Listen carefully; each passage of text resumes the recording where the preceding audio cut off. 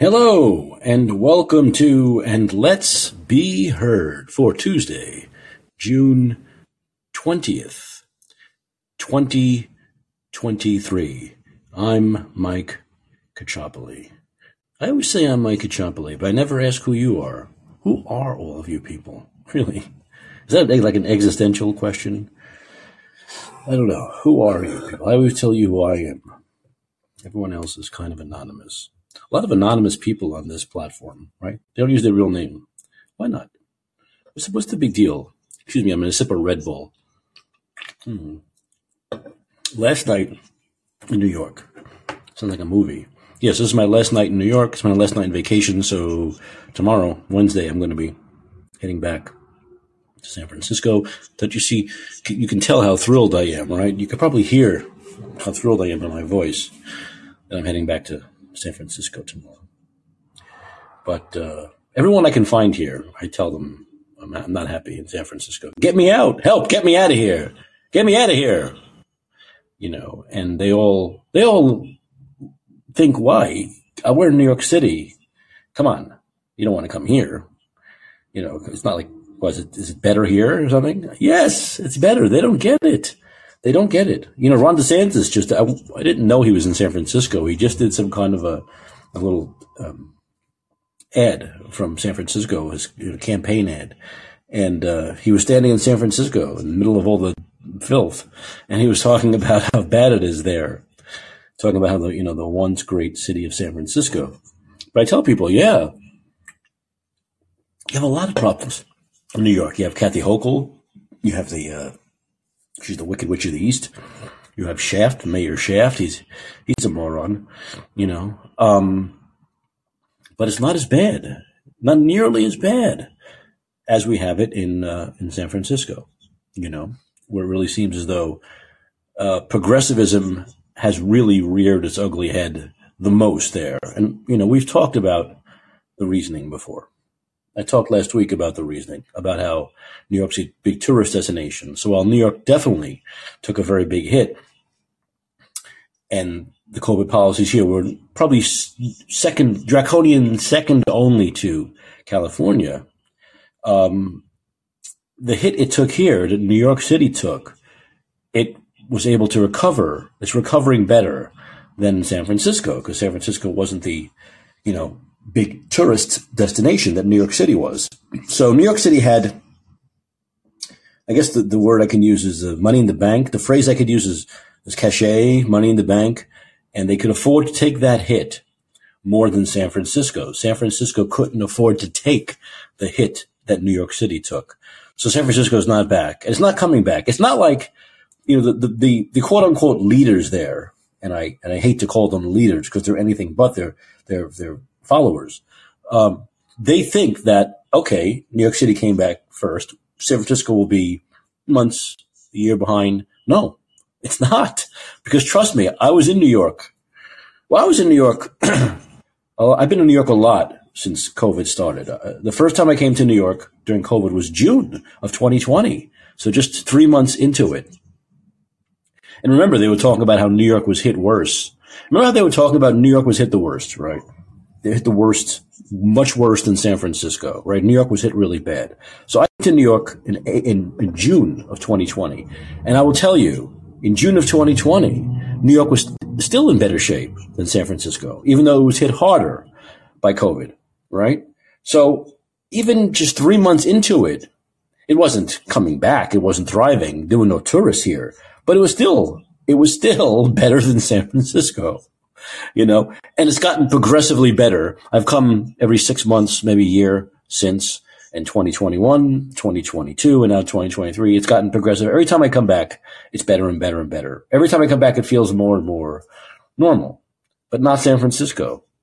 In fact, San Francisco is going the opposite way. This is what the people there who are running the city don't tell you. It's going the opposite way. It's gotten worse year by year.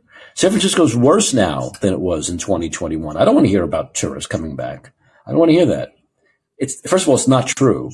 And second, it doesn't matter because the homeless population has exploded exponentially over the last 2 to 3 years, right? So while businesses were closing down, homelessness was going up. So while the small businesses were failing, homelessness is thriving. And so San Francisco is going in the opposite direction of New York. Okay. The total opposite direction. And, it's not coming back. It's in a death spiral, a downward spiral. It is well on its way to becoming what Detroit was in the 80s and 90s. It's well on its way. It will be that. It will be that. And everyone that goes there can't believe what they're seeing. People here can't believe what I say. When I say things like, the homelessness seem to outnumber the people with homeless, they don't believe me, but it is true. The homelessness have taken that there are 10 cities on every block. Not like a tent city where it's like one part of the city, remember Central Park in the Depression, right? Was tent city, right? That was the famous tent city. That's everywhere in San Francisco. It's not like they've only taken over one park. It's everywhere. It's the parks, it's the street corners, it's the entrances to businesses, it's everything, right? So people can't believe when I say that. They say, oh, no, it can't be that bad. It is. It can't be worse than New York. Yeah, it is worse than New York. Yeah. You don't know how good you got it here in New York. Simply because it's a huge tourist destination. And that has really helped, right? And it's a world-class city. And it's got things like Broadway, right? There's no Broadway in San Francisco. There's no Wall Street in San Francisco. So New York has those built-in institutions that were just going to bounce back no matter what, right? In time, they were going to bounce back. San Francisco doesn't have that. It doesn't have that. It's losing small businesses, right? Every week, another business closes. Another week, another corporation leaves, right? Whether it's the Verizon leaves or AT&T leaves or the Westfield Mall leaves or a movie theater closes down. It's constant. It's going to get worse. It's not going to get any better. It's going to get worse.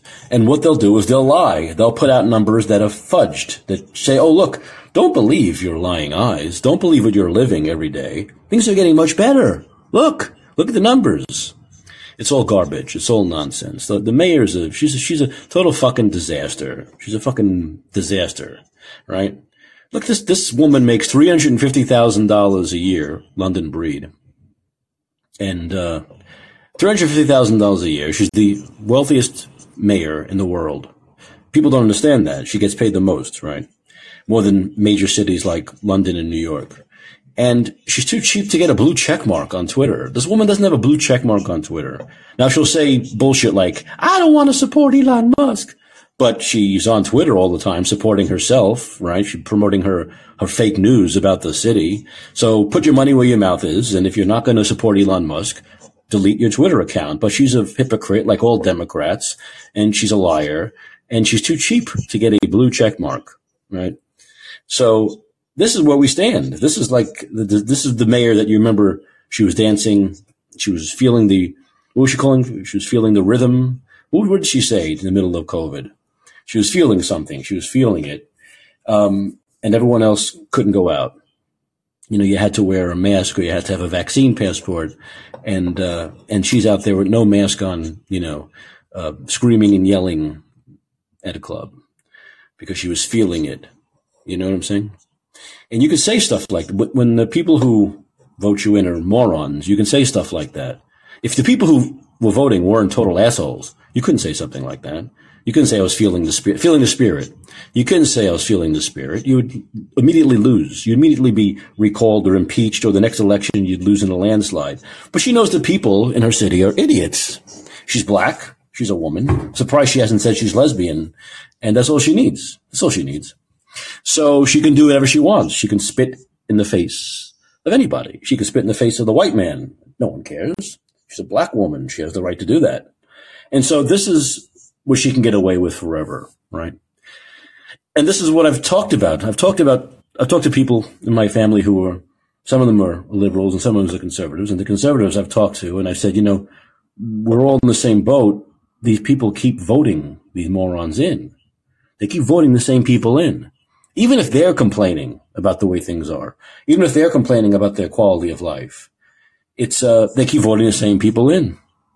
So when you're in that cycle of ignorance, things probably will never change and they're never going to get any better. So why did I start this 10 minutes ago? Oh yeah, I'm going back to San Francisco tomorrow. So I'm a little depressed. My last night in New York City. How do I spend it? With you people. That's not so bad though, right? That's not so bad. I don't want to seem too pathetic, but I always need a vacation from a vacation. Do you need a vacation from a vacation? I think, once again, I talked about this yesterday at the beginning of the show. I think a real vacation is going to like Karthik, right? He's in Maui, right? You go to Maui. You go to Maui and you just relax for a week or two. That's it. You don't do it. No hustle and bustle, no running anywhere. Here in New York, I'm running all around. I'm taking the subway everywhere. I'm seeing people. I'm exhausted. So this is not a real vacation. This is just like a change of scenery. That's all it is, basically, is a change of scenery. It's a nice change of scenery, but it's still not a real vacation. And I'm exhausted, So tomorrow there won't be a show, by the way. I'll tell you ahead of time, because I'm not good on getaway days. And I have a 6-hour flight from New York to San Francisco tomorrow. That's the longest flight in the world. It'll feel like 12 hours, and I'm not rich, so I got to go and coach with the peasants, and it's going to be a disaster. So luckily I got an aisle seat. That's good, because usually in a 6-hour trip, I have to pee like 8 times, because they tell you to drink a lot of water on a long flight to avoid like jet lag and issues. So I'm like drinking 6 bottles of water. I can't be in a middle seat or a window seat, because I'm going to bother people too much. I don't like doing that. So I'm going to be a disaster tomorrow night. And remember, it's 3-hour difference. So if I'm going to be totally jet lagged. So there'll be no show. There'll be no Wednesday show, but I will be back on Thursday, and it's going to be at the regular time, people. So you have to stay up later if you want to listen to me live. It'll be, once again, 11 p.m. Pacific, 2 a.m. Eastern, starting again on Thursday night. So just as house, what do they call that? House cleaning. Why do they call that house cleaning? I don't clean my own place. I hire somebody. I should have someone else come on and talk about my schedule. But we have a bit of a show here tonight. We have a lot to talk about. We have Jenny from the block and William Shakespeare. You can tell I'm tired. I'm people nicknames here on hold, and they'll be on in a second. The things I basically don't want to cover is the Trump interview is getting a lot of Bret Baier is getting a lot of attention, and it's to the point where everyone's talking about it, and there are a million clips that I'd like to play. All right, and Bill, it just gets I find it gets a little messy when you have 3 people talking at once. I know you guys are good at this, but it's just, I think 2 people talking is great, but 3, it gets then it becomes like a party room. It's just people talk over each other. I find that it doesn't sound right. And I remember, Bill, I'm a guy that worked in radio for 10 years, and we never ever, I'm trying to think, never ever had 3 people on at once. Always a host and a guest, or the host. Well, I can't say that. I'm lying. Sometimes it would be a host and a guest. And I did it on this show, right? I've done it on this show where I have a guest and I take callers, but I try not to talk too much. That's what I mean. It's like if I'm on with a guest and I have people call in, talk to the guest, I'm like Larry King. Remember, Larry King would do that, and he wouldn't talk much. He would let the caller talk to the guest. But when you have 3 people talking at the same time, it's a little difficult. But before I put anybody on, I want to, I maybe want to play some Trump clips, because Trump is sounding like a total moron. He just is. He continues to sound like a moron. And he's saying things that make absolutely zero sense. So Bret Baier really challenged him. I wish Sean Hannity had challenged Gavin Newsom the way Bret Baier challenged Donald Trump. But Bret Baier is better better interviewer than Sean Hannity, so that's probably why.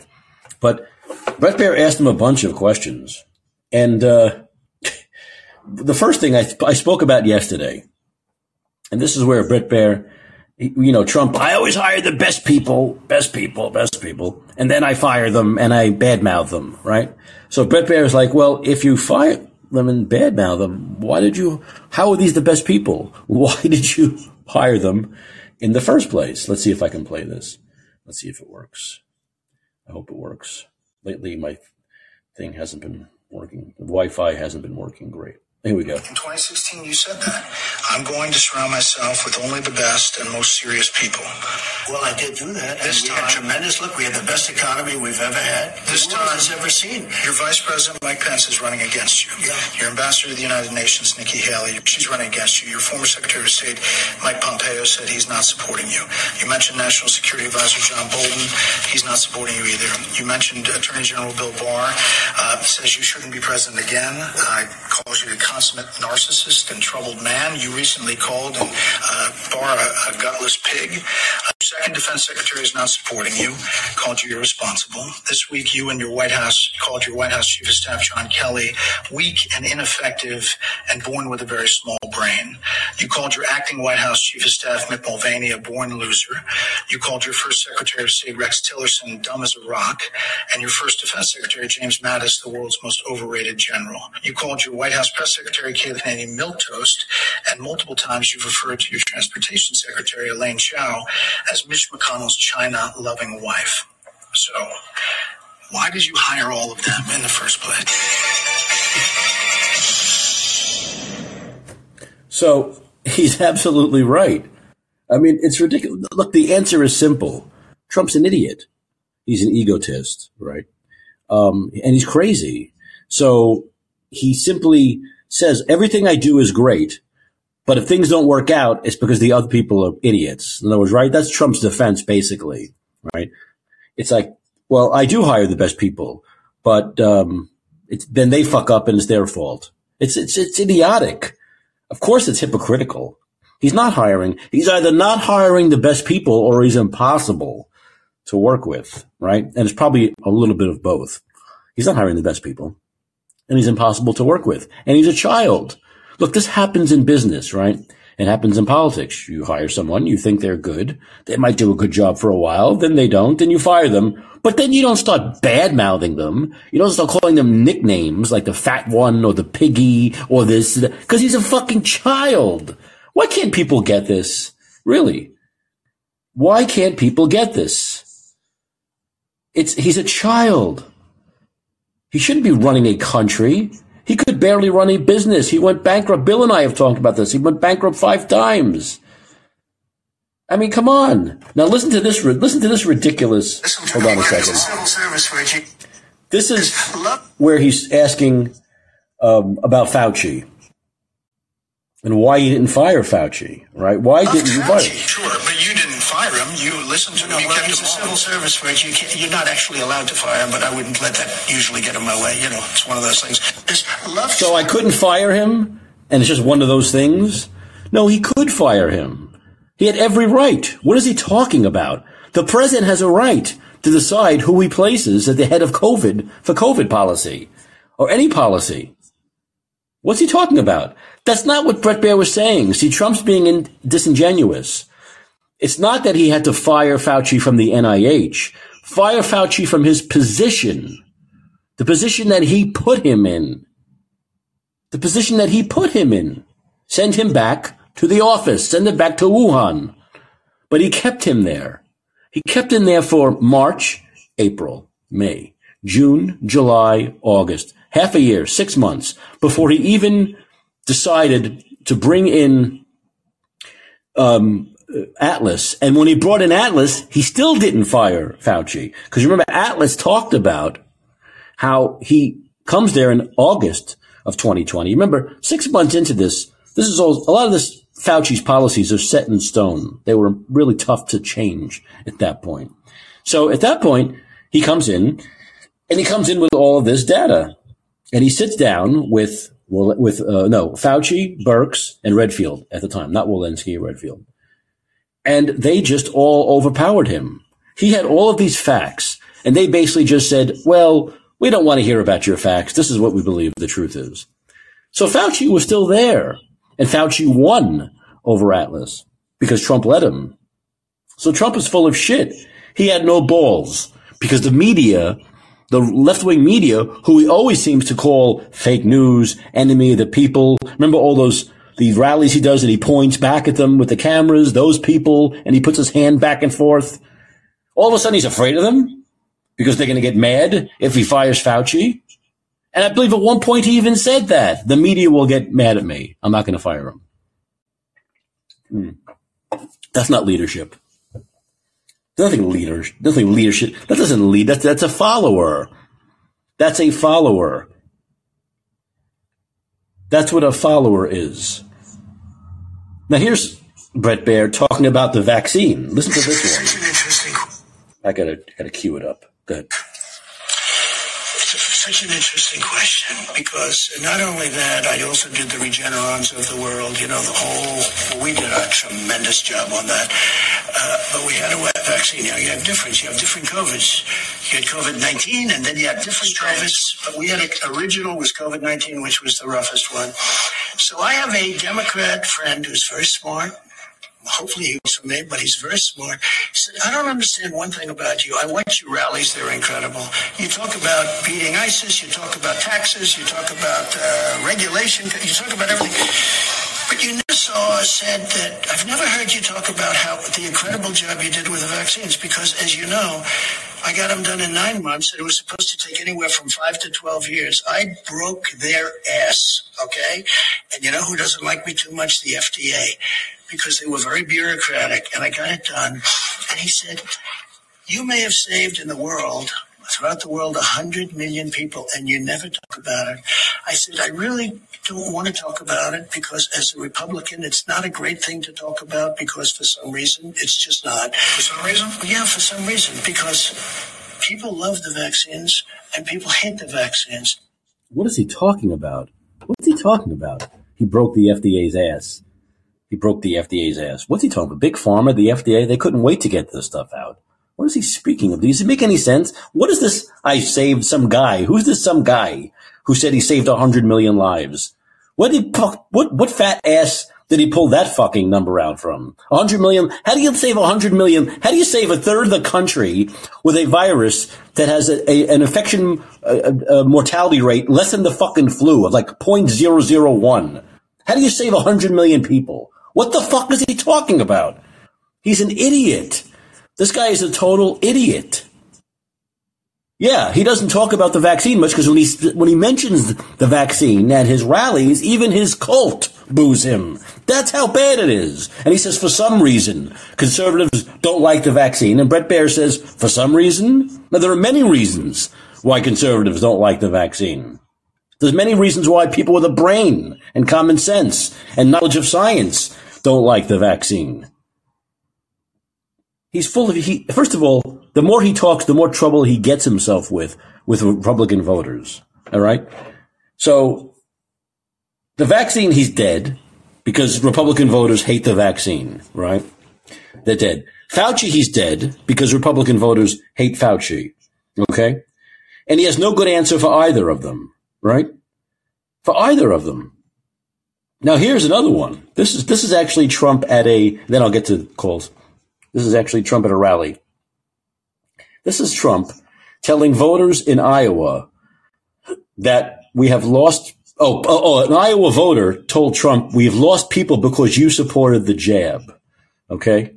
And here's more of his reaction to that. And getting it done very, very.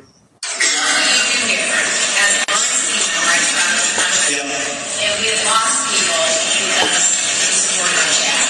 What do you think you would do different? Yeah, well, everybody wanted a vaccine at that time. And I was able to do something that nobody else could have done, getting it done very, very rapidly.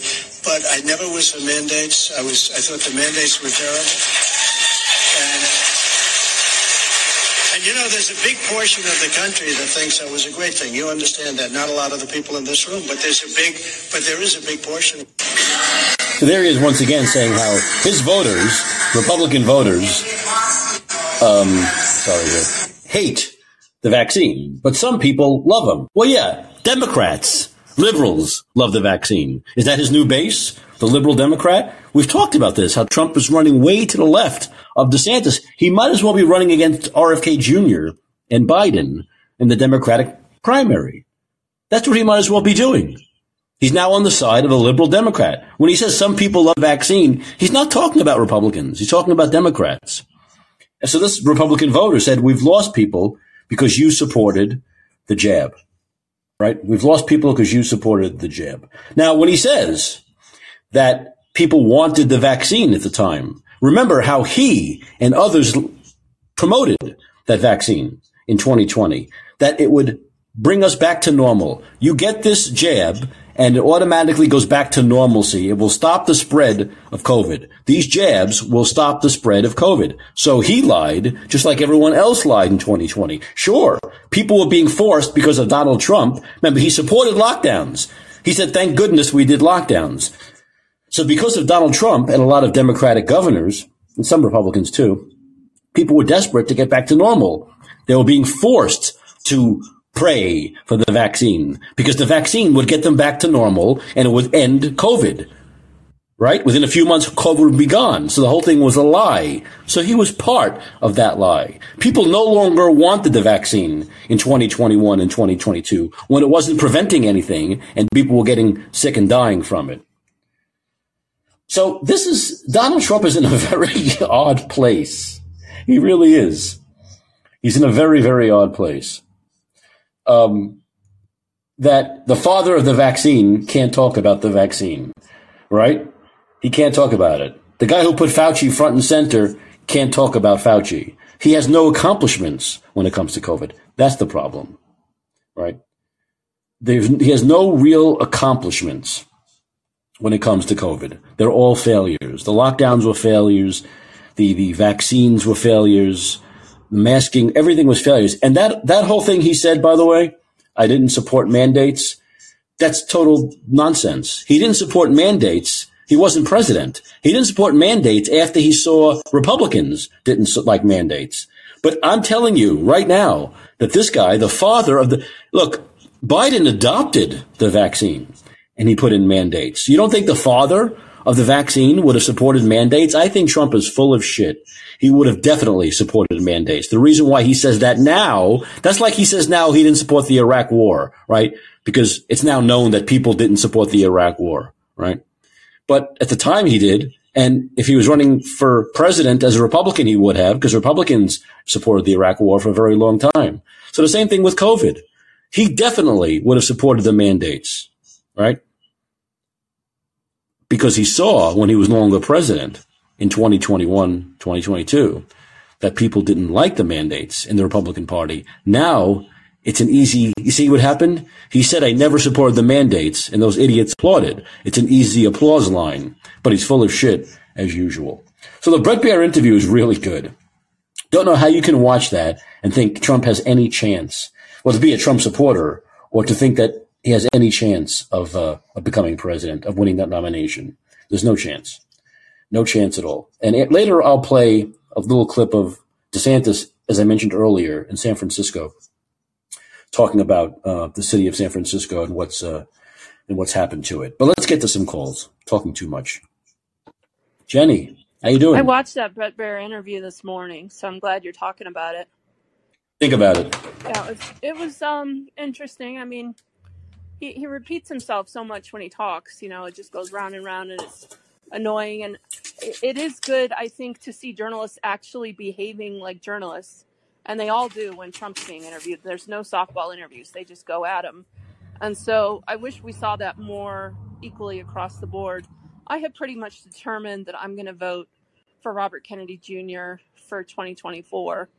I really like him, and I want to support his message. So you're going to what are you registered as, by the way? I'm an independent. So you can vote in either primary, right? Well, in Colorado, you do need to affiliate with a party to get on the primary, get a primary ballot. So I think I'm probably just going to do that so I can vote for Robert. So you would rather vote in the Democratic primary than the Republican primary, right? I really don't like the Republican candidates very much. I really feel like Robert's got the message for the moment. And because I'm unaffiliated, I don't feel any sort of, allegiance to a party one way or the other. I'm all about the actual candidate. So right. I'm curious why you're going back to San Francisco if it's so horrifying. Well, there's life, Jenny. It's like I don't have Kennedy's money or Trump's money, Or I can just say, well, I'm staying here. I'll stay in a hotel for a couple of months for 20 grand and then find an apartment, so I have my apartment in San Francisco. I didn't know this is why you changed the time of your show, that you were back east, because your California hours are so late for me. It's almost impossible to participate, but I'm so glad I've been able to participate for a couple of days here. Yeah, well, you can always listen to the replay if you really want to. I do. Sometimes yeah. But I wanted to tell you that my husband was working in Detroit during the decline down at the GM building right downtown in the late 80s. And so he had the commute, and we were watching the city descend into chaos during that time. And there was one day I needed the car, so I drove him to work that morning. And when I went down to pick him up, a homeless guy landed right across my hood while I was at a stoplight and had the squeegee, and he wanted to clean my window. And he was just so high on something. And it really freaks me out because I was pregnant with our first baby. And it was a moment, that I was like, I don't think I want to be here. And then I was almost raped riding on the bus, coming home to our apartment. Oh my God. Then a year later, I actually was raped, gang raped. And it was like, we are getting out of here. And it was the best thing I ever did, was to just raise my kids somewhere else. We came out to Boulder, Colorado. So, I'm curious why you wouldn't just say, I've had enough. Well, that's coming. Oh, it's there. Okay. I mean, I'm there. Yeah, I'm just basically, what do you call that when you're getting everything in order? I have to. There's a lot I have to do and work out before I can actually just pack up and leave. But it won't be from New York or Colorado. It'll be Florida. I will go to Florida. But who else? Jennifer Say. She's the one that also moved, right, from San Francisco to Colorado, because she wanted her kids to be able to go to school, and they couldn't go to school in San Francisco. So my daughter and her husband own a house that they're renting. It's a nice family house close to the schools, and they recently had one of the people renting say I have to leave in the middle of their contract. So they just put it out there, anybody. They immediately had 30 people contact them, which has never happened. Really? And there's so much demand for housing right now because people are fleeing from California. It's all California coming to Colorado. And so I was just wondering what it would take to get you to go. But Colorado's a blue state. Right. I mean, blue. I'm in Boulder, which is purple blue. So they had the same issues with COVID lockdowns and masking and mandates and all that stuff, right? Jared Polis wasn't much better. He kind of got it, but late. Polis was unusual because, and I think this is because he had been a businessman, right, and he has a great respect for the local businesses. But there came a day when he was like, all right, Colorado's done with all this. And so he did it in a way that was surprising to many of us who are more conservative. We're like, well, go Polis, let's open things up. And he did.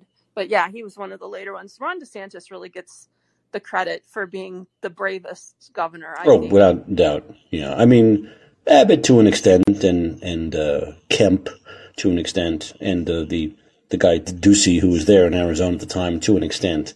But DeSantis is the one who showed the way, right? Yeah, he did. DeSantis is like the case study for how to do it the right way, the anti-lockdown way. It was perfect timing. You think about what would have happened if Hillary Clinton had been president during all of that. I think those of us who refused to get vaccinated would have been rounded up and sent to camps. I really think that would have happened under a Hillary Clinton presidency. And right now, I think it would have been horrifying for the unvaccinated if she had been in power. And so in that regard, I do think Trump helped in the sense that there was never really any talk about that sort of thing. It was actually happening down in New Zealand and Australia. They were rounding people up and taking them away.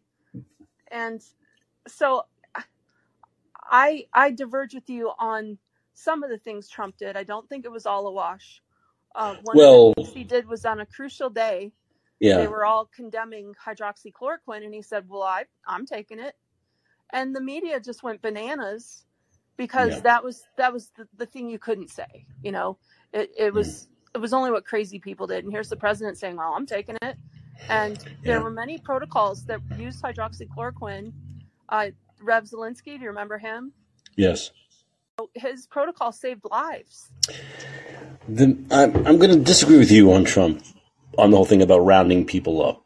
It's not Trump that prevented that. It's our Constitution. We have something that none of these other countries have, which is the U.S. Constitution and the Supreme Court. And that's what really prevented a lot of that, right? That's what prevented any president, whether they're Republican or Democrat or governors, doing that to people, was the U.S. Constitution. It's the protections we have from the Constitution of the United States. Hillary Clinton wouldn't have been able to do that stuff either. So I think Trump was a disaster. I think his first 3 years were pretty good. Policy-wise, the economy was in pretty good shape. All the countries, the other nations were afraid to do anything because he was a madman and they didn't know what he would have done. So his unpredictability kept them all at bay, like Kim Jong-un and Putin and China and all of that stuff. But then COVID hit. Now look, that's a big deal because once again, it's easy to be a good president when everything's peaceful and going well and the economy's going well. But then something like COVID happens, right? 9/11 might happen. Maybe World War II happens, something like that. And that's when you really show what your mettle is.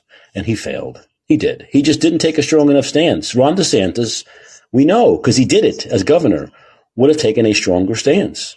You remember Ron DeSantis went to some event and there were like a bunch of kids standing behind him and they all had masks on.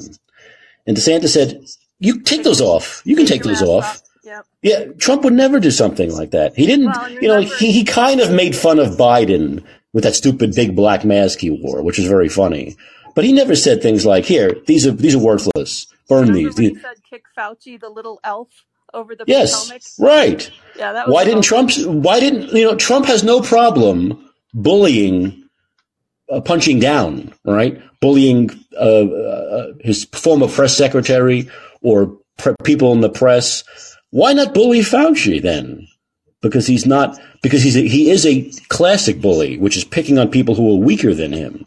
He doesn't bully people who are perceived by others to be as strong or stronger than him. And that's the difference between him and Ron DeSantis. Well, I do think what he said to Brett was true. He said, I would like to be more kind in my speech, but I feel like if I had allowed everybody to walk all over me, I wouldn't have survived. And he said, I'll tell you the truth. I'm going to call bullshit on that too. Trump gets his support because of people who like that about him. Now, I like that about him. Right. That's what I said. That's what I mean. So I think he's full of crap. He doesn't want to be kinder and gentler. He'd have no support if he was kinder and gentler. But I think because he's kind of this belligerent guy, I think, sure, a lot of people don't like him. I know liberals who can't stand him because of that. I think he's a belligerent fool. But the people who like him often say he's not afraid to speak like that, like in an anti-politician way. And I do get that to an extent, but at some point, you got to realize you aren't a podcast host. You're the president of the United States of America, and there's a difference. And Trump really does come at his campaigning is very much like a talk show host, and I love that as a talk show host. I listen to that all the time. I work with a guy like that. I could be like that sometimes. But as president of the United States, you kind of have a little bit more decorum. You don't got to be a phony. You don't got to be prepackaged. You look at Ron DeSantis. Ron DeSantis is not belligerent, but he's not a phony, but he's much more polished and he understands the office he's in and he's running for, right? And I think that's the big difference between the two of them also. You get Ron DeSantis is not afraid. Take those masks off. I'll kick the elf across the Potomac. He's not afraid to tell the liberal media, hey, look, he's done it many times. He's confronted them. I just gave you the facts. You want your own narrative? Fine. I just gave you. So he's not afraid to confront them, but he does it. He doesn't have like stupid nicknames for people. He doesn't make fun of people that were once his friend or worked for him just because they don't work for him anymore because it didn't work out. Trump is a sociopath. He takes everything personally. That's a problem. He takes everything personally. Every hire that doesn't go right is a hit to his ego and he's got to hit back. And that, look at, he just, with Kelly McEnany, did you see what he did to her? All she did was quote a poll, and Trump said she but he missed, it was such a ridiculous thing. It was like, Trump is up by 27 points. Oh, I'm up by 32 points. She's a milquetoast moron because she was off by 5 points. Once again, it's like she was purposely, in his deranged head, it's like she was purposely trying to hurt him by saying he was up by 27 points and not 32 points. That's seriously sick. It really is. And I don't want 4 more years of that. I don't think you do either. Well, I was just going to say that for many years I supported Mitt Romney, campaigned for him.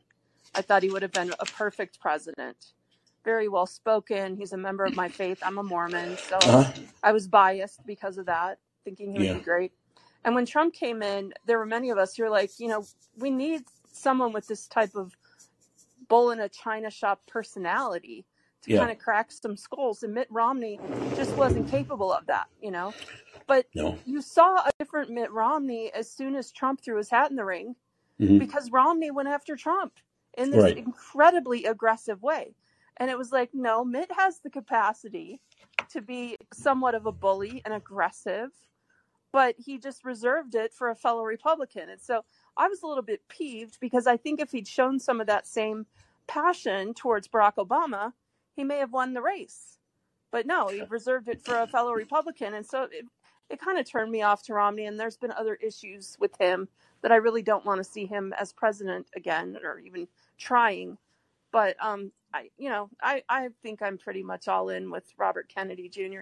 He really he's captured the moment, in my opinion. You have eclectic taste to go from Romney to RFK Jr. I mean, politically, they're very different. Well, I've evolved as a person, and I really do believe that the public health issues are, and the war issues. Did you watch his interview with Joe Rogan? I did watch some of it, yeah. The final hour, they talked about war and the military-industrial complex and Ukraine, and I really align squarely with his views on the military. And so I think that's where I would part with Ron DeSantis. I understand what you're saying. So I'm independent. Now in California, I get a choice. I don't have to register as Democrat or Republican. So I have a choice. And I've always voted in the Democratic primary. So my choice is vote for the Democrat. In March, California is on Super Tuesday, like middle of March, and I can vote in either one. So here's my decision I have to make come March. And that's which primary. In other words, let's say I'm DeSantis. I'm DeSantis, and I'm RFK Jr. I'd like both of them to win. I'd like them to be the nominees. But I have to make a decision what candidate has the real legitimate chance of winning their respective primaries. And because the Democrats fucked me over twice with Bernie Sanders, because they admitted they can fix primaries, something Republicans have never said they would do. In fact, if Republicans could fix primaries, Trump never would have won in 2016. It would have been Jeb Bush or Ted Cruz. That's so true. Right. So am I going to just waste my vote on someone who, in California, RFK Jr. has a near zero chance of coming within 20 points of Biden in California just because of the voter. They're Newsom voters. And Newsom, gets on his knees for Biden every chance he gets. So until, of course... I thought Newsom might run. What do you think? No, he's not. He's been buddy-buddy with Biden too much. I mean, it's too late now. It's getting really late to start getting in. Remember, they said this was late for Ron DeSantis to get in. So I don't think Newsom's going to get in this one. But he's so aligned with Biden because Californians love Joe Biden. So I'd waste my vote. I hate to say it, but I would waste my vote voting for RFK Jr. And then I wouldn't be helping Ron DeSantis in California. And I think it could be pretty tight between him and Trump in California. But at least we know in the Republican Party, we're going to get a fair primary. I'd rather vote. Let's put it this way, Jenny, I'd rather vote in a fair primary where my vote matters than in a fixed, rigged primary, which I've done twice already, right? I agree. And there's many weeks and months that have to pass before we get to the primaries. But I really like the trajectory I'm seeing with, especially this past week, with how he is resonating with the people. And I'm hearing, from Democrats, Republicans, Independents, who is this Kennedy, and where do I sign up to help him? Jenny, this sounds just like Bernie Sanders. I heard the same things. We're getting momentum. You can't believe what I'm hearing. All of my friends are voting for Bernie. No one's voting for Hillary. No one's voting for Biden. And what happened? So I can't take that seriously. I know how the superdelegates work during the actual election. Right. But I still have to, agitate for what I believe. And I think the public health stuff is front and center as our biggest concern going forward. Right, but once again, there has to be accountability for what's just. I understand what you're saying, but once again, you're talking about issues. You're not. I'm on your side with RFK Jr. on issues, but I'm talking about the reality of winning a primary. That's all I'm talking about. And it's a Kennedy would have a shot if something happened to Biden and Kamala had to be the nominee. Had to run against RFK Jr. Then he might have a chance to win. But the Biden machine is very powerful. Look what happened. We didn't even talk about this yet. How about Hunter? You knew that was going to happen, right? Oh yeah, you got a slap on the wrist today. Everyone on Fox was saying that for the last 3 months, that he's going to get a slap on the wrist. There's no way they're going to put the president's son in jail just before an election. It's never. This guy could have killed somebody. May have. Who knows? They're not going to put him in jail in an election cycle. Never going to happen. So the power that Biden has is very strong. The Democrats have a lot of money. The establishment very strong. You see it on Twitter, social media. You see how they have their attack dogs out there attacking. You see it, right? Attacking RFK Jr., tinfoil hat, whack job. They're already doing the same things to him they did to Bernie Sanders, right? Too crazy, too far left, too wacky, can never win a general election, blah, blah, blah, blah. So this is the same game over and over again. I'm not getting caught. I'm dumb enough to have been fooled twice. I should have only been fooled once, and I'm not going to be fooled the third time. So I'm just going to go. I love Ron DeSantis. I think he has a much better chance of actually becoming president than RFK Jr. because of the process. And I'm going to vote for him. Oh, that's great. I think he would be a good president. Yeah. We'll just see how it all shakes out. Thank you so much for letting me participate. Of course, Jenny. Yeah. And try to stay up late, maybe on a Friday. I probably won't be back just because of the late hour, but maybe some night if I'm up, I'll call in. But good luck with your show. Thanks, Jenny. I appreciate it. Let me go to Bill. Bill? Hold on, Bill. Let me get you there. Hey, Bill. How's it going? Mike, can you hear me? Yeah. Well, I'm sure looking forward to you moving to Florida, and then you'll be in happy days, happy spirits. Get out of San Francisco once and for all, and life will be better. It's just a matter of time, And no, it is what it is. That's where I am, right? I just happen to live in the worst city in the country. You know what? That's my luck. Now, how did you end up out there from New York? Oh God, well, that's I haven't lived here in decades. I lived here shortly. I came back in 2012. I was in Seattle for 6 years, and I came back to New York for 2012, just in time actually for the presidential election in 2012. And then after the presidential election in 2012, I moved to San Francisco. Wow. Yeah. So, been there ever since. But that's how quick the decline was. I mean, I was very happy to move to San Francisco in 2012. I loved San Francisco. I'd been there several times. I had a friend who lived there. I ended up moving in with him. But I loved San Francisco. I was thrilled. This is just 11 years ago, man.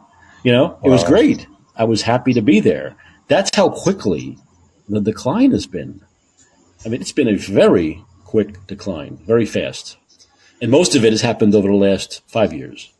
Yeah. Yeah. So, Like I said, San Francisco could not afford COVID the way New York could afford COVID.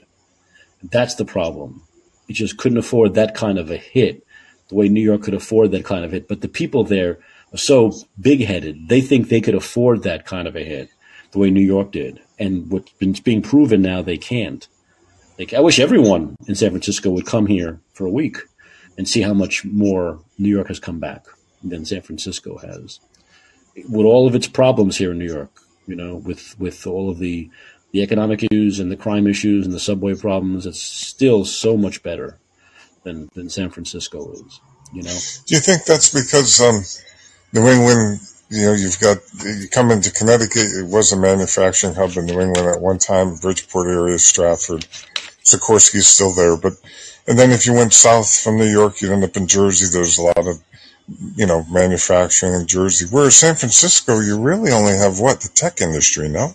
I mean, San Francisco. That's it. Right. Yeah. New York has everything, right? It's got Broadway, It's got Wall Street, it's got tech people, it's got the fashion district, it's got everything, right? And you're right. San Francisco was really relied totally on tech. I mean, those were the first people to either leave or just work from home, right? Okay. They were the first people to say, well, why do we have to live in San Francisco? And I had friends who worked in the tech industry. And I know one guy moved to L.A. and his job, based in San Francisco, that he used to go into every day, said, don't worry about it. Work from home in L.A. So that's what happened with a lot of tech people. They just left, and there's no other business there, right? Right. So that's the problem. Now, Daniel, how'd you run into Daniel? Because you guys pal around together, so he's in the same area, no? Pretty much? Yeah. Daniel, we met during the COVID time. We were over your broadcast, and then you on Twitter. Up? Yeah, on Twitter. Wow. Yeah, and then we just decided to get a group together of people who were of the same mindset, meaning no mask, no vaccine, so on and so forth. Right. And we found places that didn't require masks or vaccines. Mm-hmm. And so that's how we got to know each other. Wow, and it's cool because you got someone a little older than you, but pretty much the same generation, right? And then you can, go places, and I think that's great. Just to even have one, because I don't have anybody around here like that. So at least you got somebody. Well, yeah, and it was a situation where I think there were some people in the city who were looking for like-minded people. Right. And it was, everyone was wondering, there have to be other people out there in this city that think like me. There have to be other people out there. And, there are some. And we ended up hooking up with others here and there. And there are other groups. There are bigger groups that get together. Team Reality, I think they're called. Daniel's been, he can talk about them. They've been to some meetings. They're a bigger group. They hit Berkeley a lot, and Jay Bhattacharya joined them and all that. So it's no kidding. Yeah. He shows up to meetings, because he lives like in Silicon Valley area. Sure. Well, Stanford, so it's like the people who wanted to get out, they want to find people who thought like them, because we were all going crazy thinking, I can't be the only one. Don't tell me. Right. Don't tell me I'm the only normal person in this city. But it turns out there were others, and there were probably many others that we never met, right? Sure. So it just stemmed from that. It's almost like during times of oppression, of war, of the Holocaust, whatever, people find underground meetings, right? Yeah. Like the speakeasies, right? During the Depression, during the Prohibition, I should say, right? You find other people who are like you, and you hang out with them, and you try to create a sense of normalcy with that group, so that's what happened during COVID. Look, Bill, from bad things, good things always spring, right?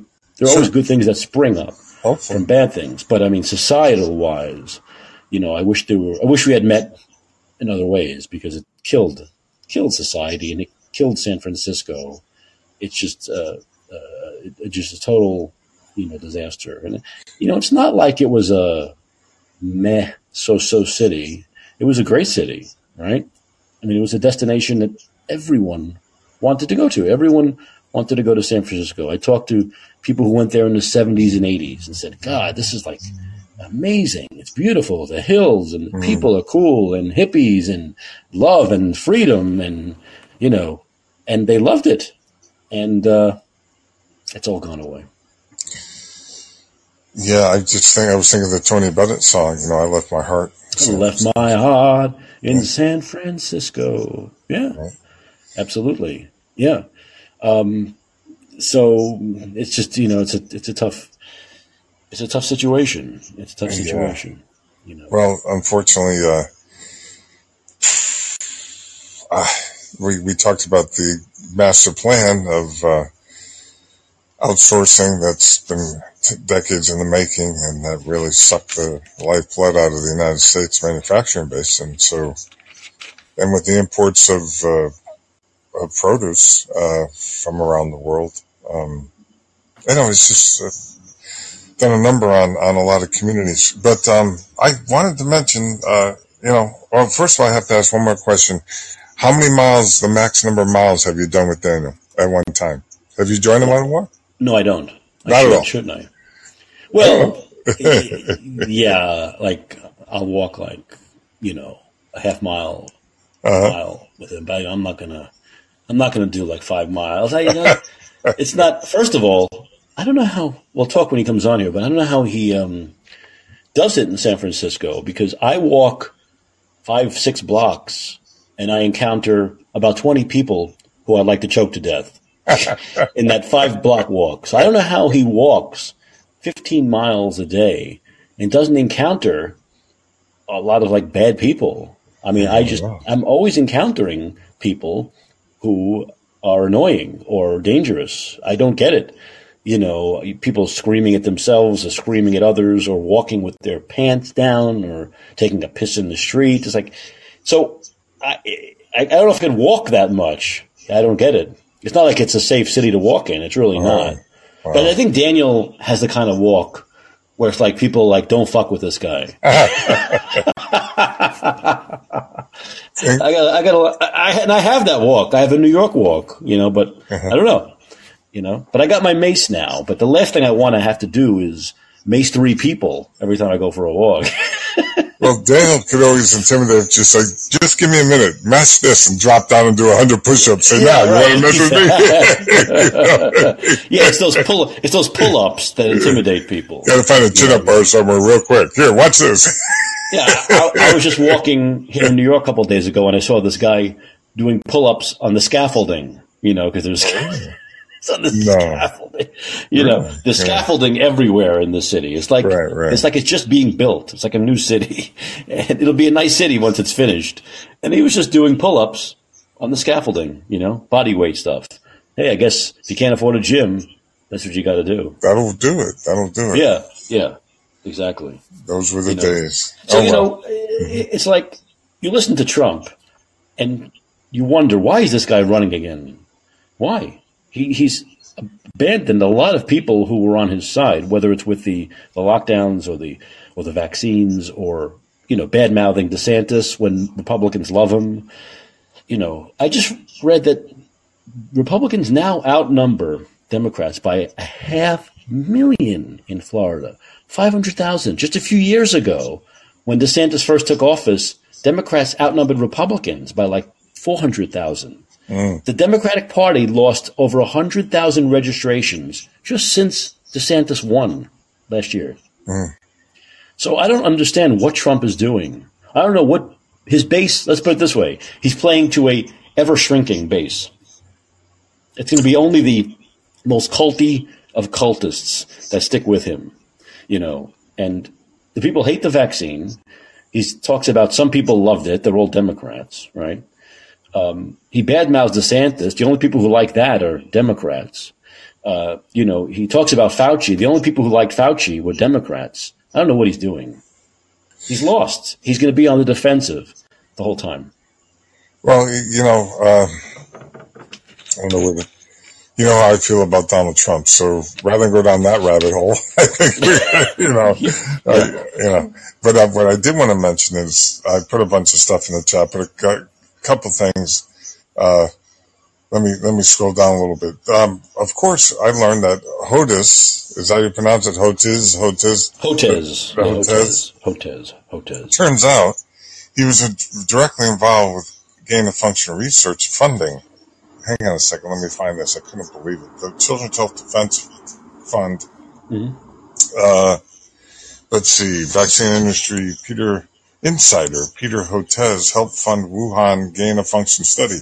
Dr. Peter Hotez, who received a $6.1 million grant from the NIH for the development of a SARS-CoV vaccine. Well, this is the beginning of the article. It also goes into how he's involved with gain-of-function research and funding. So this is a guy, oh my God, where obviously the reason he doesn't want to debate RFK Jr. is, well, we went over the lawsuit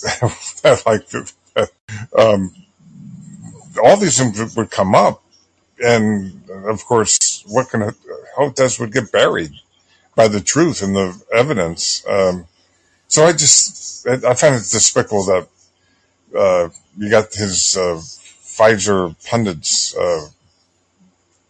just postulating this bullshit constantly. Mehdi Hasan, and he's doubled down. I'm like, oh my God, all the dudes, these ad hominem attacks on RFK Jr., which are totally unfounded because the evidence that no one wants to talk about the mercury adjuvants and the now they eliminated those finally, but now you have aluminum adjuvants which are absorbed 100% by the body once you inject them versus only a small percentage if you ingest. Right. And it's just, well, we covered it pretty thoroughly yesterday, but the more I learn about this, the more disturbing it is that Big Pharma's got the mouthpieces, the stooges that just lie to us constantly, thoroughly. And the other things, go ahead. Sorry. No, go ahead. I'm going to queue up. Keep talking. I'm going to queue up a Dr. David Martin clip, who testified in front of the European Parliament. I put an article in the chat. He's a patent analyst, what he does for a living, and many other things. But he did a detailed review of 73 plus patents relevant to COVID, and the facts are shocking and speak for themselves. We talked about that. He said back in the late 60s that the cold virus was gain-of-function chimeric into coronavirus. That's what he said. And then he said they developed took a while to develop an RNA vaccine to be used in rabbit farms and puppy mills, which didn't work. So there is no new warp speed. That's propaganda. And obviously Fauci knows that. And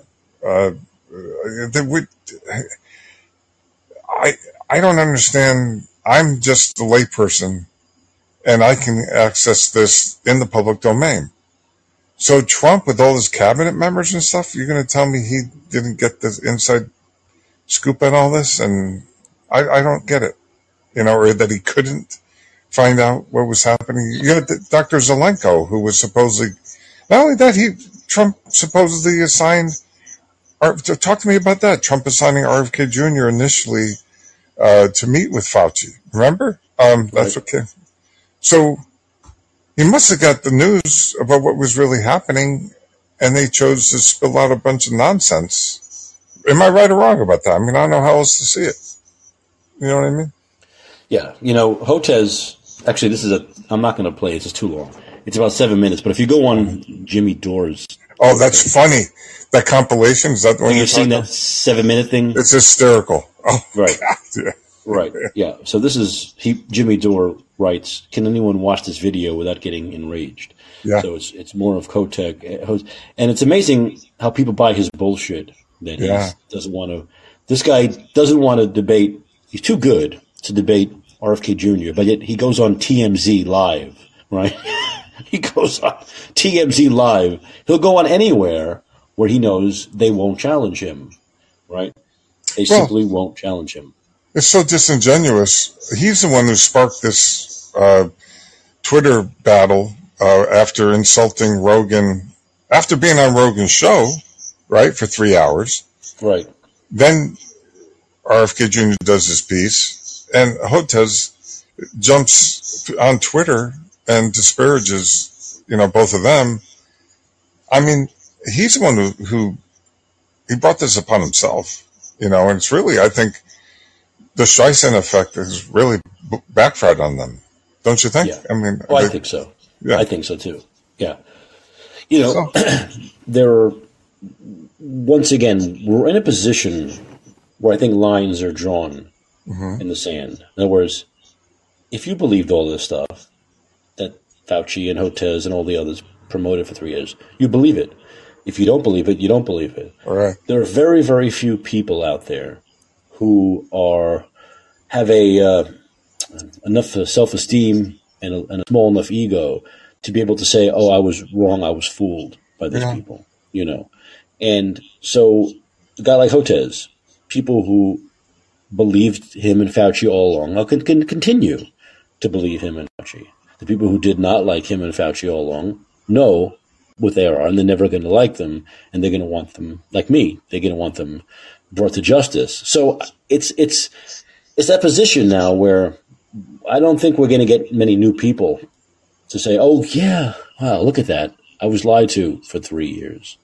Because you and I have talked about that, right? A lot of people they can't admit that to themselves. Their ego can't take that kind of a hit where they wore masks for no reason. They got the vaccines for no reason. They got the vaccines and they don't want to admit that something bad could happen to them from forgetting the vaccines in the future. Who wants to believe that? Right? Bill, who wants to believe that they got a vaccine that can make them drop dead any moment? Well, personally, like give them a heart attack or a blood clot or, whatever it may be. Yeah, I have a different perspective on life. I would be like, okay, it can do that, so let me see. Like, I've even done the research so I could share it with people on nattokinase and N-acetylcysteine and even chelation, if can help some people from what I'm, Dr. Pierre Corey, just studying what they come back with, and some of the other good doctors. And so, if I had gotten the vaccine, I'd be like, all right, now this is some crap in my body that hopefully I could find a way to get rid of it. You know what I mean? That's be my mentality, but everybody's different. And, unfortunately they keep getting snowed with the constant propaganda. So it's hard for them to see it differently. They keep hearing a guy like Hotez and they don't realize what a pathological psychopath and liar this guy is, and how he's really an evil person when you come down to it, because he's got to know better. He's incredibly evil. Yeah. The guy is, how about this thing where he's like claiming that it's harassment because people are asking him questions? Oh, I know. It's not harassment when someone asks you a question. What is this? What kind of a snowflake is this? A little pussy this guy is. It's not harassment. Someone asking you a question is not harassment. Hey, Mike, I got arrested four times. Once for trespassing, breach of peace, in a corrupt attorney's building. I wasn't even in his office anymore. And then I was allegedly harassing people who should have been reporting the crimes I was bringing to them. It's outrageous because I persisted. Yeah. I'm like, no, I want you dealing with the Catholic Church. You know my stories. I don't need to go into it. So, no, this is what the corrupt elite do. They whine harassment. They whine, you somehow were trespassing when you were told to go see them. I mean, just bullshit after bullshit. And unfortunately, we got too many cops who are corrupted. Mm-hmm. That's part of the problem. We got a bunch of corrupt state's attorneys. Right. And they're all part of I hate to say the elites, because they're just predators. They're freaking scum. They're all part of the predator class, and they suck off the public tit. You know what I mean by that? The tax dollar. Yes. Yeah. They're pathetic. They're despicable human beings, and they abuse their power on top of it. And unfortunately, that's what's running the situation at this point. So there's one other thing I wanted to say about, there's a saying, it's a maxim, fraud vitiates everything. Mm-hmm. And if you're talking about COVID, the very first fraud is the PCR, which Kerry Mullis designed, as he said, to create a whole lot of something out of something. He never said he created it to use as a diagnostic tool. No. He didn't. No. And they picked that up, and of course they amplified. If you have a fraction of a dead virus in your schnozola, they amplified it. They 38 to 40 times until they got a positive, basically. And even people sent in. Apparently, there were doctors and politicians who sent in, like, they would take the swab and put it in an orange or in a goat's nose, or anything or everything, and even nothing, and they got false positives. You know what I mean? It's all bullshit. Right. Absolute bullshit. And so when you have that, you can't build a policy of any type of health policy when your very foundational basis for everything is a complete fraud, a fraudulent PCR quote unquote test.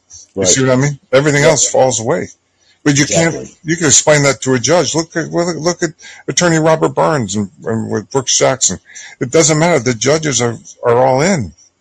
That's the problem. Like George Carlin said, the state houses, the courthouses are all bought out. They're all bought out. Yeah, of course. Yeah. Yeah, and it's maddening.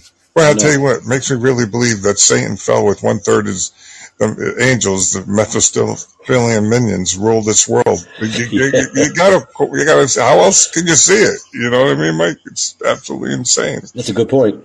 That's a very good point. Yeah. But anyway, I know Daniel's been waiting a long time. Thanks, man. Thanks. I want to hear some stories, Daniel. I want to hear stories. He'll tell some stories. He always has some stories to tell. Pulling Mike around, and next thing you know, Mike will be doing pull-ups and trying to keep up with Daniel. Maybe that's what we'll do. Maybe we'll do a special podcast of me and him walking and doing calisthenics in San Francisco. And that could be an interesting podcast. I wonder, Daniel could probably do a one-handed push-up. I used to be able to do when I was training hard. Behind the back. Yes, behind the back. Behind the back, yeah. You do one hand behind your back, and you do one-handed push-up. Now, I know Daniel said he cycled and he ran, so his body's still okay. I should have listened. Mike, I should have listened to my grandma. Let me just say this. She used to say, Billy, play. But play piano, don't play football. She said you're going to end up all corrupt, banged up and everything, There you go. She said you'll be just like Liberace. You have a deep voice. You'll have all the pretty women. And that right away threw me. I said, Grandma, have you seen Liberace? I said, I have all the pretty men. I don't want to be like him. I said, they can play football. Yeah. Say hello to my brother George. Oh, God. Gave me the creeps. I couldn't stand watching that guy on TV. My mother loved him. The women loved him, though. I don't understand it. It was the talent of playing the piano and all the jewelry. And the glitter, yeah. Okay. And the glitter. And the fact that the women know, because they have this sixth sense, right, about men, that he'd never be threatening to them. Oh, right? I see. Right, yeah. Female intuition. Ah. It was that energy that he was like one of them, so that's he'd never be threatening to them. Oh, I get it. Men are, yeah. Of course, he denied it. He denied it this whole time, just like Rock Hudson. Yeah, well, times were different. I think if Liberace were now, probably would never deny it, but it was but he was so obvious, right? I mean, that's what I mean. It's like, how could you not see it? Flamboyant, Bill. Flamboyant. If only Billy Joel was born earlier and with that beautiful Christy Brinkley, I might have taken up piano. You know what I mean? If I was had him as a role model, maybe. Yeah. Exactly. Bill, thanks for the call. All right, good talking. All right, have a good night. Before I go to Daniel, I do want to play. This is a quick clip. This is of Rand Paul on Jesse Waters ripping Trump for keeping Fauci around. So this is Rand Paul talking about him. Keeping Fauci around. Fauci was a menace to the truth. Talk about a fount of misinformation. It's Anthony Fauci. More misinformation came out of the government than any other source, so he should have fired him. And the president responded to that question. Listen. Ron DeSantis loved Fauci. Sure, but you didn't fire him. You listened to him. No, he's a civil service for it. You're not actually allowed to fire him, but I wouldn't let that usually get in my way. It's one of those things. But I never spent a lot of time with Fauci. Who did is Biden. Fauci became very powerful under Biden. Is Fauci going to play a big role in the Republican primary? It may, because Fauci did stick around. There may be civil service rules about actually firing him, but there's no reason the had to head up the pandemic committee, the COVID committee. So he was on the committee. In fact, if not the lead, he was the committee with the vice president. They met all of the time. And if you talk to Robert Redfield, he was pushed out. He was the one sane voice on the committee, and he was pushed out by Deborah Birx and pushed out by Anthony Fauci. And they spread the misinformation that immunity didn't work. The one thing that could have saved thousands of lives before the vaccine was that the nurses and the assistants and the people taking care of people in the nursing home, we should have put people in those positions who had already been infected and recovered, knowing that naturally acquired immunity would then protect those senior citizens from getting infected.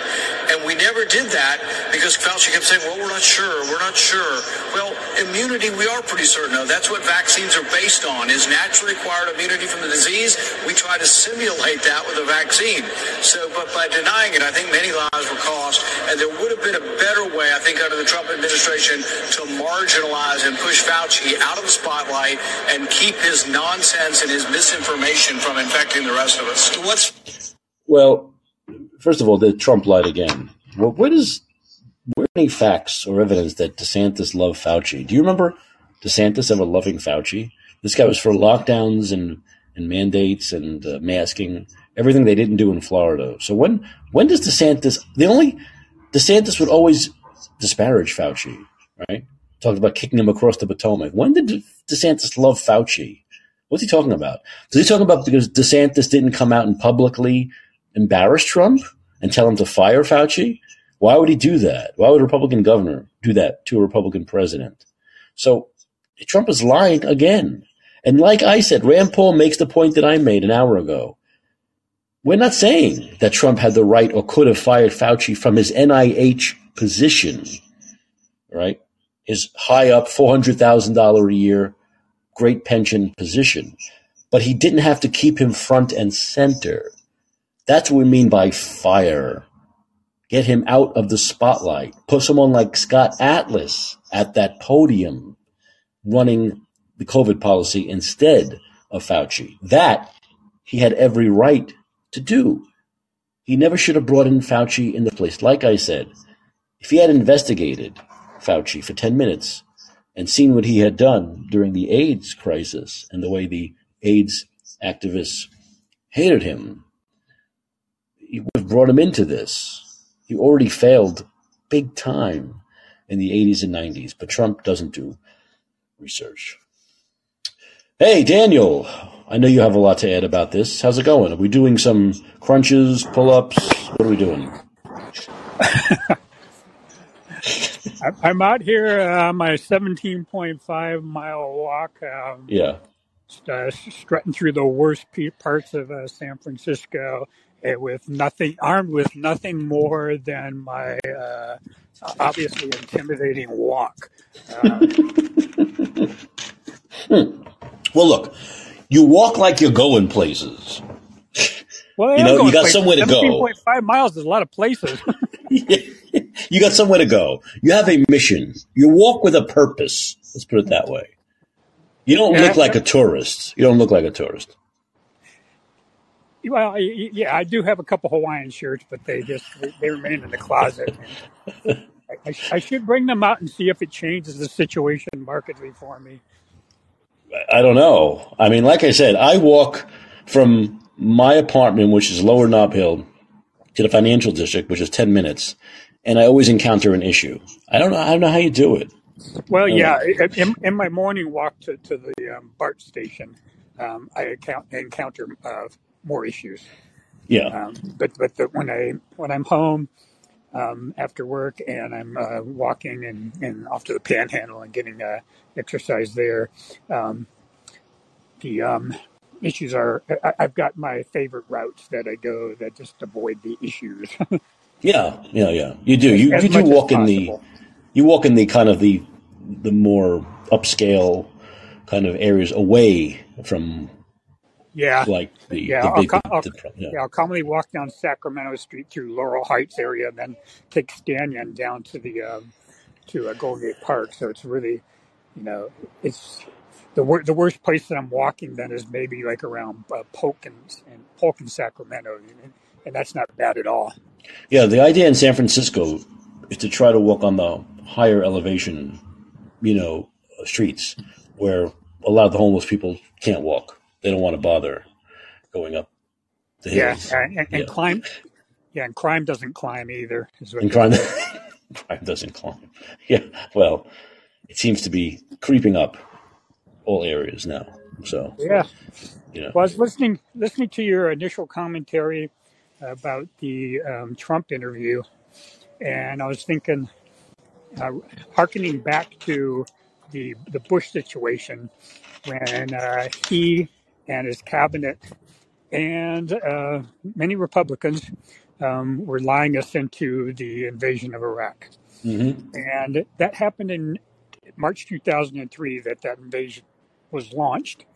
And, only a year later, we're 2004, it's election time.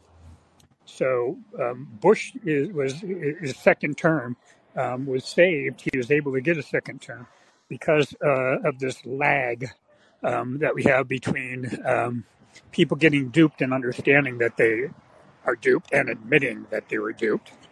And that takes some time for the voter to do that.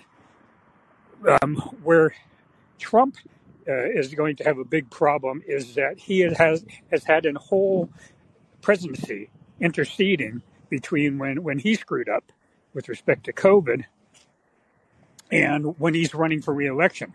So this would have been like Bush running for re-election in not 2004 but in 2008, by which time everybody clearly understood that the weapons of mass destruction, which was the big motivator for invasion for Iraq, was all a lie.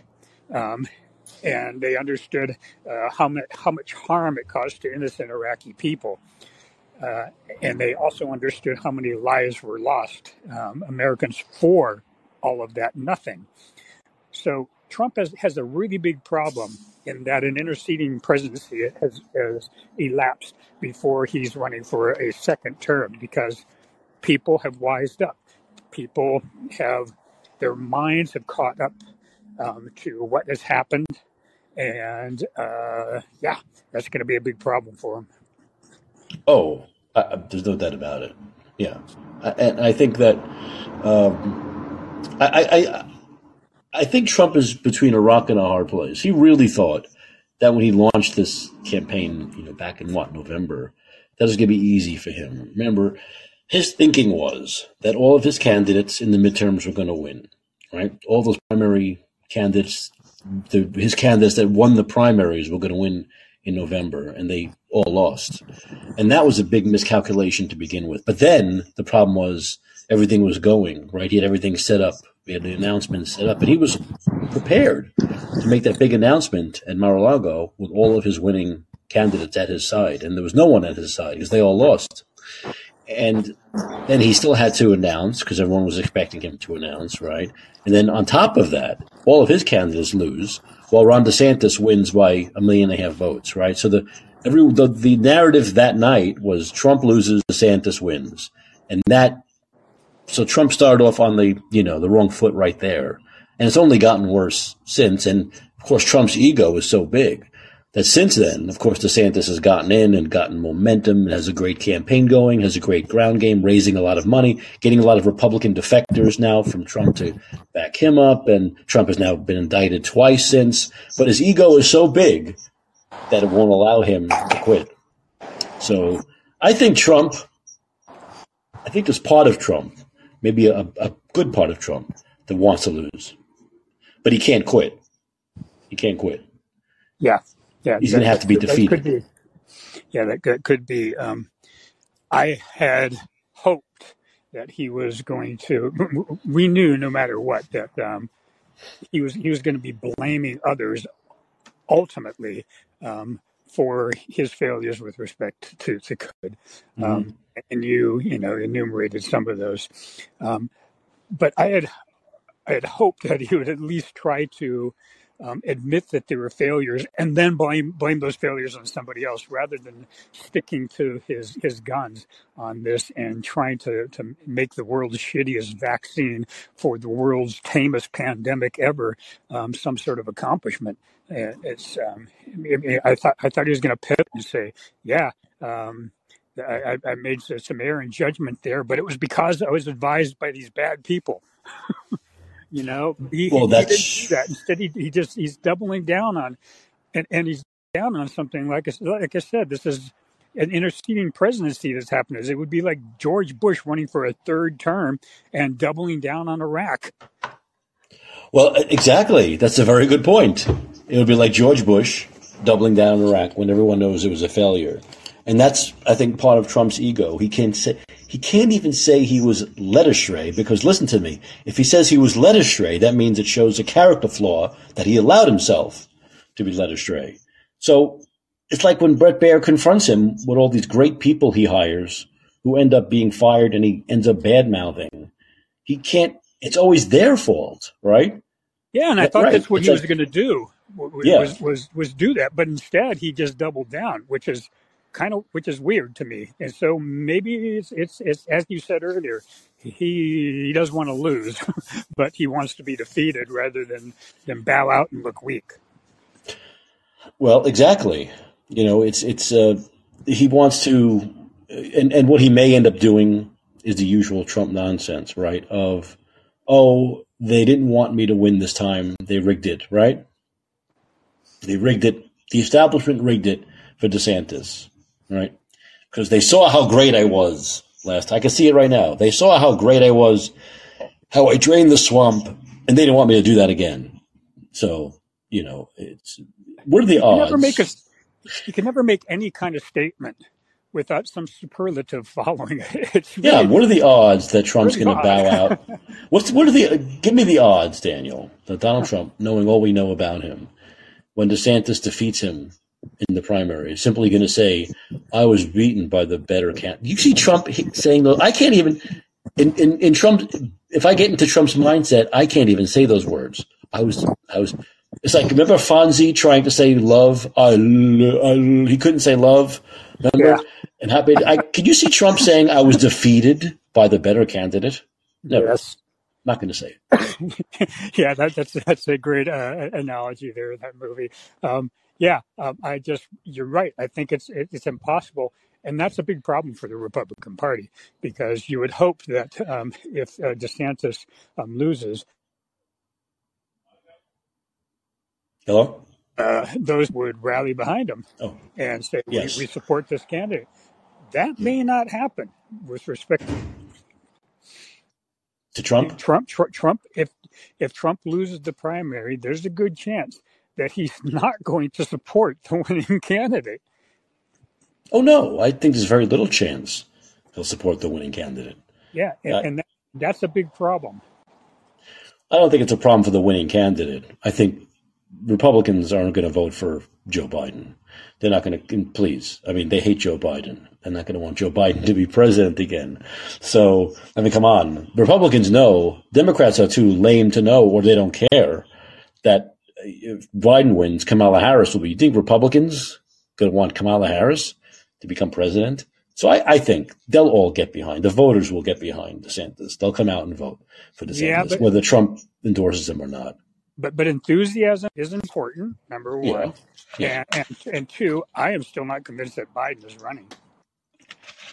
Well, it doesn't matter who. I mean, Republicans are going to be enthusiastic to vote against Newsom as well, right? Maybe even more so, because he's more dangerous than Joe Biden. So I think the enthusiasm is going to be there for Ron DeSantis. Republicans love Ron DeSantis. So I'm saying that's why Trump has this problem. He's bad-mouthing a guy that even his supporters like. His supporters have spent the last few years saying how much they loved Ron DeSantis. Many of them live in Florida, or they know people in Florida, and they love the guy. So I think there's going to be no problem with enthusiasm. I think the enthusiasm for DeSantis will be much greater than for Trump. Yeah. So I don't think there's any problem. Yeah, you could be very right there. I think a lot depends on how much um, of an a-hole Trump is in the intervening time, and that is how much of a wedge he drives between DeSantis supporters and his supporters. And he is someone that's very capable of burning bridges, and which is unlike most politicians, because he's unlike most politicians. Right. So that's. I think you're potentially right with respect to enthusiasm. At least for the people that are squarely with DeSantis now, what I'm worried about is that those who are on the far right side of the Republican Party that are going to be Trumpers, do or die, and that could drain a significant number, and they'll stay home. That's what I'm worried about. But I think for the majority of Republicans, yeah, I think you're right. But it's those that'll stay home that 4 or 5% of the Republican Party that can swing the election just by staying home.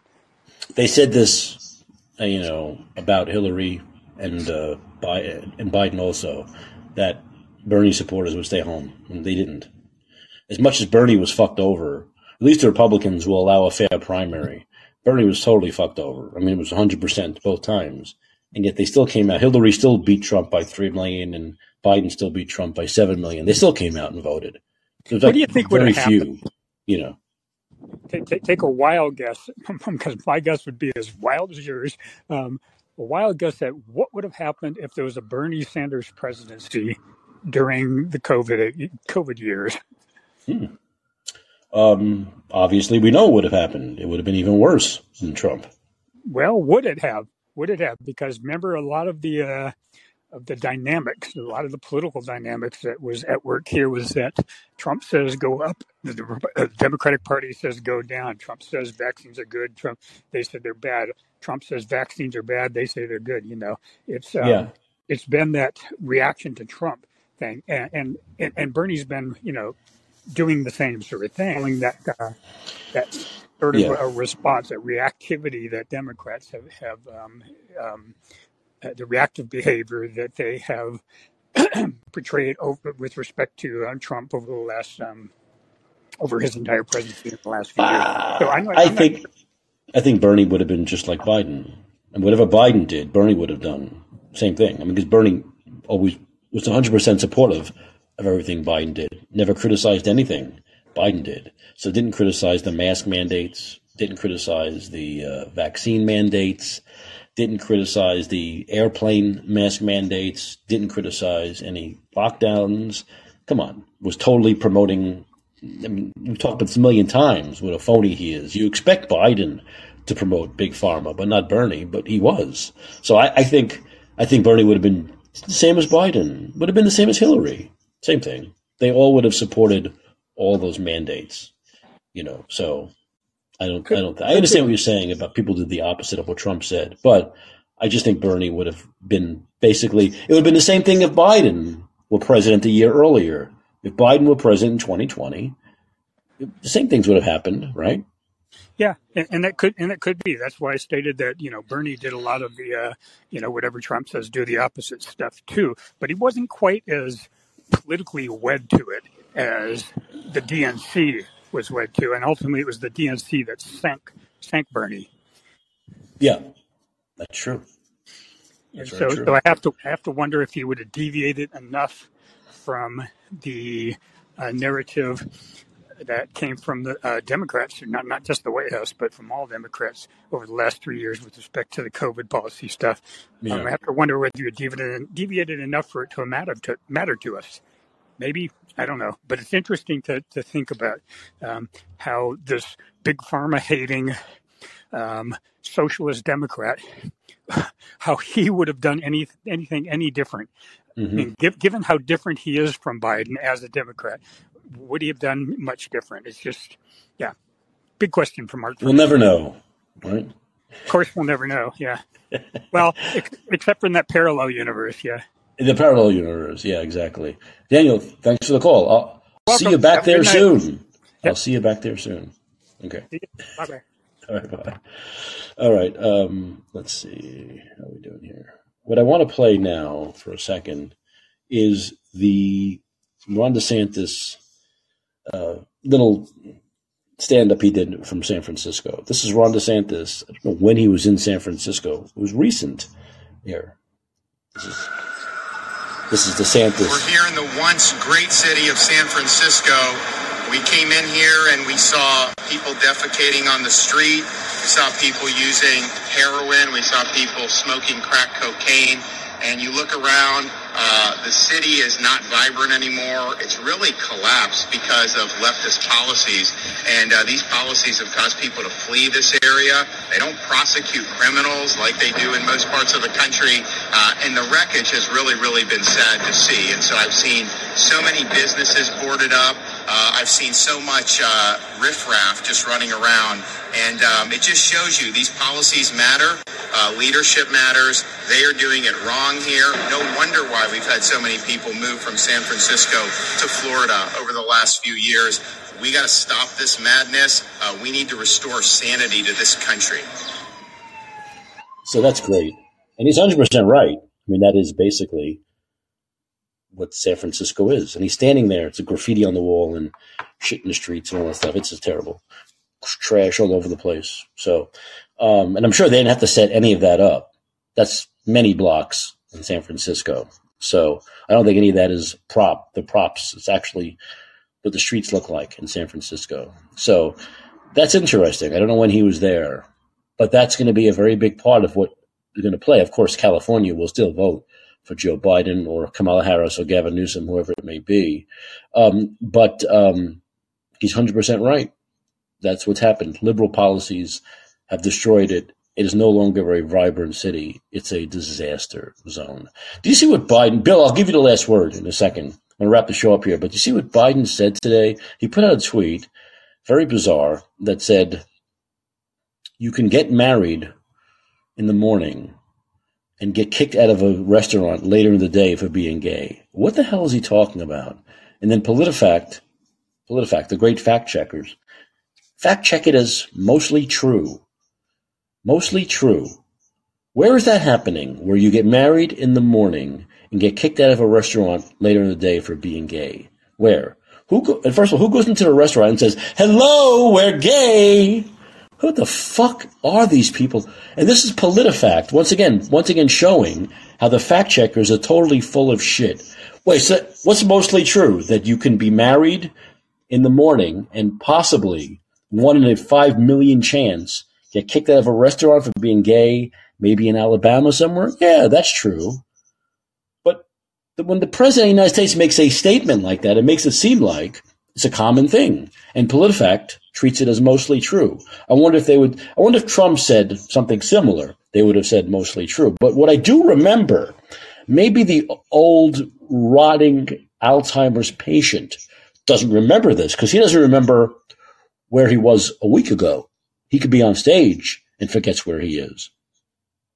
And has that panicked look that Alzheimer's patients have when they don't know where they are. So maybe he doesn't remember this. I wanted to remind him, and I did on Twitter. I said, you old bastard, maybe you don't remember this, but I do remember. I'm old enough to remember not very long ago where you could be married in the morning and get kicked out of a restaurant later in the day for not wearing a mask or being unvaccinated. That for sure happened. And it happened a lot, PolitiFact. So, Bill, I'll give you the last word on the show tonight. Bill, you there? Bill? Maybe Bill didn't really want to come back on. Maybe that's a phantom. It's not really Bill. I'll leave it there just in case Bill decides he wants to come back on. But yeah, that's just, once again, these fact checkers are totally full of crap. You can't believe these fact checkers. They're not fact checkers. Just like we don't have journalists. These are political activists. Just like journalists are political activists these days. These fact checkers are political activists. So always remember that. You know, even on Twitter, oh, by the way, I do want to mention two other things. Twitter's doing this thing, and I generally am okay with it, where they do community notes, right, where someone says something and they'll say, well, it's kind of not true, but kind of true, but here's the whole story, right? And someone put up a statement, and it said, RFK Jr. passes Biden in a big poll, or passes Biden in the election poll. And Community Standards put up this thing saying, no, he didn't pass Biden in polls, only favorability, not overall. And so I wrote that that's total bullshit. Who needs a community note for that? First of all, the comment, there was a poll out that showed that RFK Jr. is now ahead of Joe Biden when it comes to favorability. The tweet simply said that RFK Jr. has pulled ahead of Biden in a election poll. There's nothing untrue about that whatsoever. Favorability polls are real polls, and they are very important in election cycle. It goes towards electability. It goes to electability. So there was nothing false. There was nothing that had to be corrected about that. And if adults want to do more research as to what the polls were exactly, they simply need to read the story. So there's no reason for these ridiculous community standards. People community notes, just do your research. Put in Google, RFK Jr., Biden poll, and it'll come up. And you'll see which polls he's ahead and which polls he's behind. Why do adults need to be told these things? It doesn't make any sense whatsoever. So, now, oddly enough, Daniel, who I think is just about at the end of his latest 7-day sentence on Twitter, I was banned from Truth Social.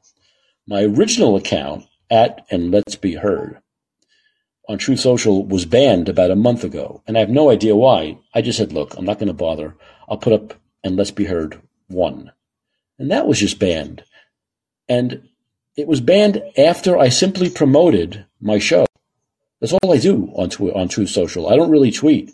I just promote my show. I put up my podcast. I put up the link. And so I get a message from Truth Social saying, your account has been banned. We only ban accounts when they do the worst, most egregious things ever. I'm thinking, what did I do? I just promoted my podcast. Now, I'm no Trump fan, but come on. I mean, are they listening to these podcasts? And because I say negative things about Trump, they're banning me? Is that this egregious thing? I thought they were for free speech over there at Trump's Truth Social. So don't feel so bad, Daniel, and others who get these Twitter bans. I've been permanently deleted twice from Truth Social simply for putting up links to my podcast. That's it. I don't say anything else. I don't say a thing. So it's very bizarre what's going on there. I think they may be a little nervous. Anybody who says anything negative about Donald Trump, they are now banning and deleting, which, of course, is exactly what they're hypocrites there also, because they've railed about that on Twitter, right? That Republicans were censored and deleted. And now if you don't kiss Trump's ass on Truth Social, you get the worst ban. You get they actually said, this is like the worst. We only do this to the most, what the hell did I say? The most egregious people who say the worst things ever. I just promoted a podcast. That's all I do. Very odd. Very odd. Maybe someone knows Devin Nunes and can find out what the hell happened, because it's hard to believe I was banned just for simply sending my podcast link. Who knows? So anyway, is Bill there? No, I don't think Bill's there. Nope. I don't see Bill. I thought he was, but I guess he's not. Bill, you there? You're up there, but I don't see you. Okay. Next show. I want to remind everyone once again that tomorrow, Wednesday, there'll be no show because it's my travel day. I'm traveling back to San Francisco. I'm going to be wiped. So I'll be back Thursday night, and it'll be the regular time again. So you'll have to stay up late or listen to the replay. What can I say? 11 p.m. Pacific, 2 a.m. Eastern. That'll be Thursday night. And hopefully Friday's show will have a film review. I haven't had film reviews in a few weeks because I've been traveling. But hopefully Friday, I intend to have a film review. So I gotta contact my buddy John Williams. He's been off for a few weeks. Hope he didn't forget about me because I'm going to need him back in San Francisco Friday night. So anyway, that's my problem. I want to thank everyone for listening. The name of this show is And Let's Be Heard. Okay? And I'm Micah Chopley, and until we speak again on Thursday night, I want to remind everyone that your influence counts. Use it